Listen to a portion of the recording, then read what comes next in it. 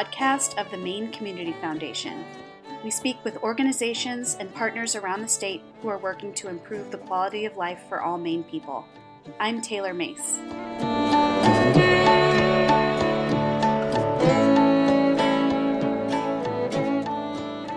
Today's guest is Terri Ouellette, President of the Board of Families First Community Center in Ellsworth, a transitional home for families facing homelessness in Hancock County. Terri, thank you for joining me today. Thank you for having me. I was hoping you could share about Families First and its mission and what you all do there. Sure. Families First Community Center is a nonprofit. We provide supportive transitional housing for homeless families with children. Our mission is to break the cycle of generational homelessness by giving families the skills they need to gain self-sufficiency. How is Families First Community Center different from a shelter? Well, it's different on many levels. Shelters are for emergency shelter needs. So people just come in as they are off the street. So there's more coming and going. There's no programming involved. It's strictly a place to stay, to my understanding. And what we have, in essence, transitional supported housing. So our houses, you're going to expect to be there longer. There should not be as much transitioning of people in and out of the house. And actually, if you are in an emergency situation, unfortunately, our house is probably not going to be able to take care of your needs at the FFCC house, which is unfortunate because a lot of people often wait until they're in a crisis before they ask for help. Can you talk a little bit about how the organization began and where it is today? Absolutely. So it began as a dream, really. Our founder, Dawn Coffin, she and a couple other women, Alice Grindle and Connie Jan Sears, they all worked at the Emmaus shelter. And they would work really hard with families and individuals so that they could leave the shelter. And what they found was without enough supports in place, they came back again. And sometimes their needs were even greater when they came back.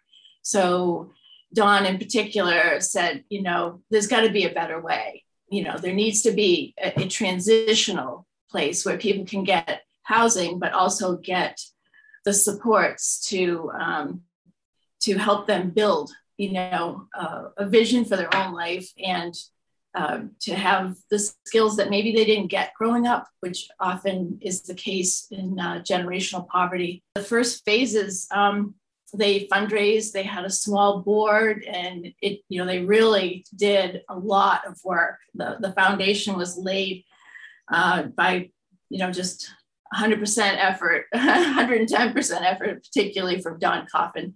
She is pretty amazing. And then we purchased the house in the very end of 2017 and began construction. And essentially everything was being done by the board and volunteers. So we had a huge, huge volunteer effort to get that accomplished. And I'm really thankful for all the people that were involved. And then last year, 2021, we had our first year of operations and successfully made it through. We have all our apartments filled, and we're looking forward to growing the program. How many apartments are there, and how many families can live in the home? We have 6 apartments, and so 6 families. 4 of them are 2-bedroom, 1 is a 3-bedroom, and 1 is a 4-bedroom. So we can accommodate some of the larger families, although I have to say, the most common situation is single mothers with 1 or 2 small children. So the 2-bedroom vouchers are the most common request. How are people able to get into the home, and what's the process for that? First, they would contact us, and our housing director would work with them to just go through some preliminary screening questions to find out if they would qualify. You have to be homeless with minor children. And most of the time, we require that you have custody of those children. Some people, unfortunately, due to their circumstances, don't have custody of their children, and that does limit us a little bit. Their income has to be less than 50% of the median income for Hancock County, and they also have to have a desire to want to work and change, to grow, so that they can break that cycle. And so after an interview with the director, she would then initiate paperwork with the housing authority, which does require a lot of work.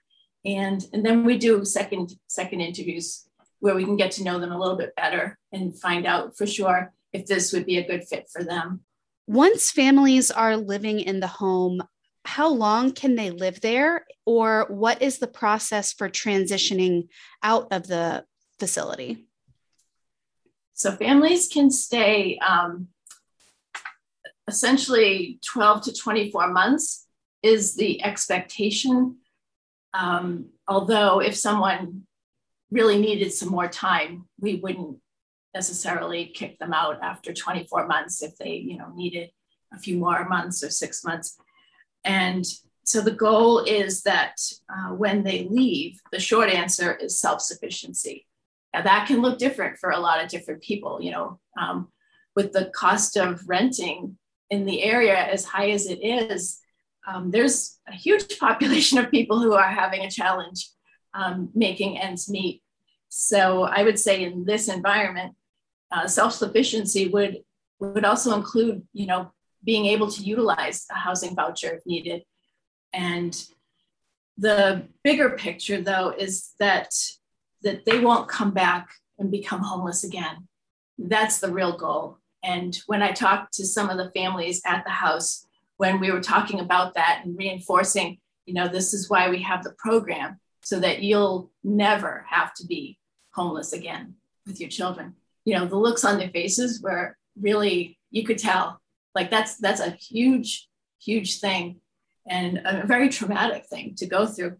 So, we feel that some of the other key components is that they will gain confidence, gain job skills so that they can increase their capacity to earn money, and that their children will enjoy the stability, the benefits of a stable home, and that they would have access to the resources they need.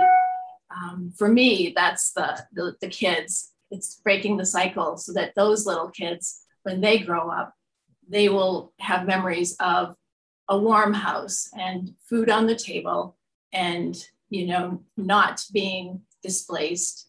And when they leave, that's our goal.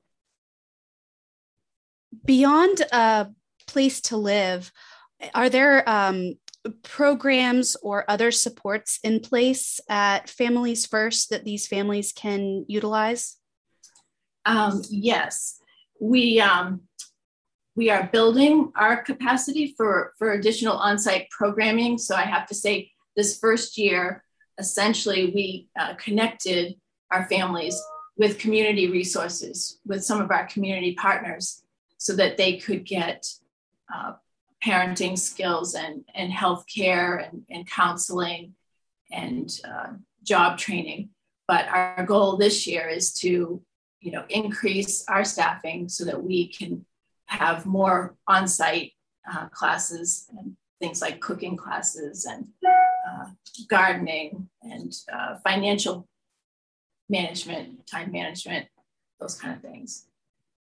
What does homelessness look like in Hancock County?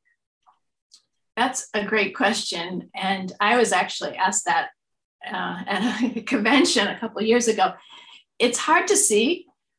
We don't often have people, right on the street So from my experience, I would say it looks like people staying in hotels and motels with very little funds and no place to go.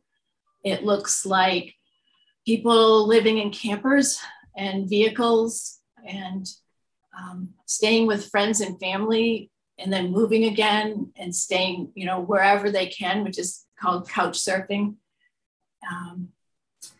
Those are the main ways that homelessness is expressed around here. I know there are encampments as well, but I would say most of the people who come to us in particular, they come from kind of emergency, unstable, and sometimes unsafe living conditions because they have nothing else. You were talking about increasing your staff and programs. What are the other plans for Families First in the future? One of our other really big plans is to complete our outdoor play area and work towards having our on-site childcare. That childcare and access to it is a huge component of what people struggle with, and so it's going to take us a little while. But part of our building was specifically designed to be a childcare, and so we have the physical space, but we need to add, we need to build the capacity to hire and run a childcare facility right there. Another thing that we would like to do, or we are going to be doing in the future, is also expanding our ability to serve people in the community. So not just the families that live at the house, but others who call and have needs. So we call that outreach. And we are working to grow that. We've been doing it to some extent, but we would like to develop a more formalized program so that we can do that. Why are services like Families First so important for communities like Hancock County? I think they're important because people really need people to help, that human connection of support, because there are a lot of resources out there.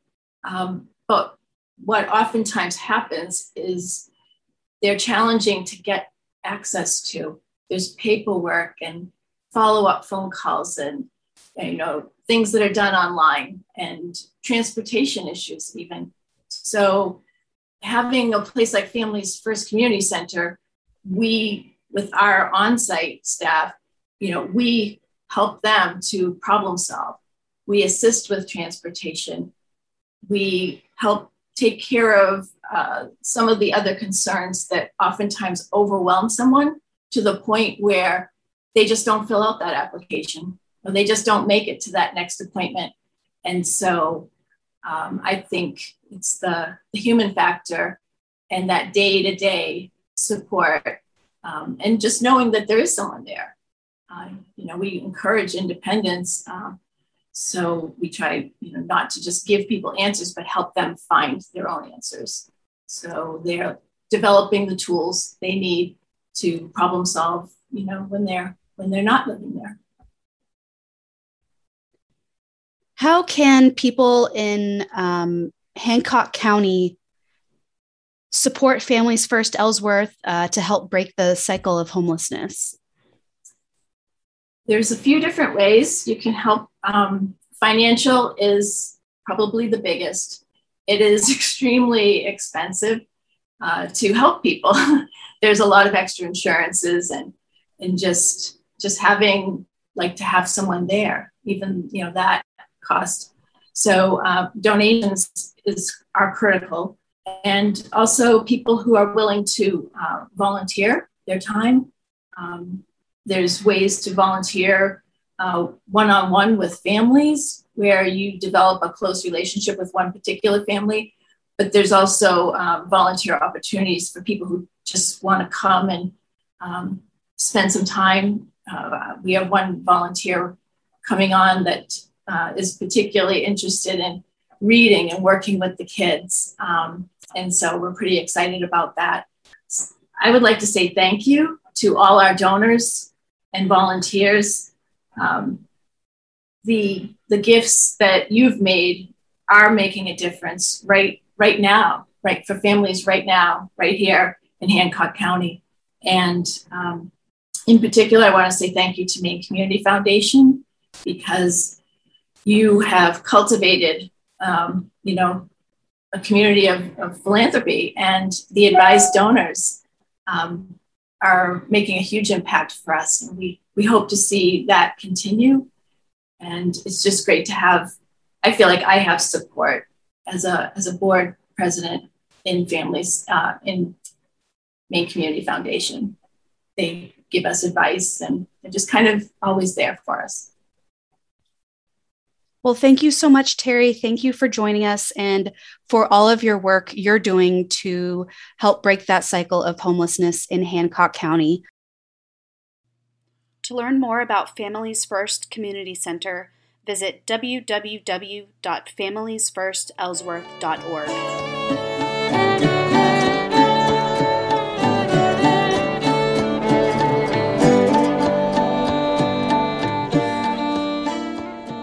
Thank you for listening to Maine Ties, a podcast of the Maine Community Foundation.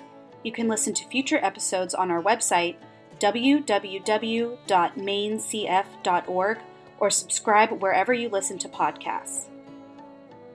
The Maine Ties theme music is Blue Heron by Chris Moore of 317 Maine Community Music Center.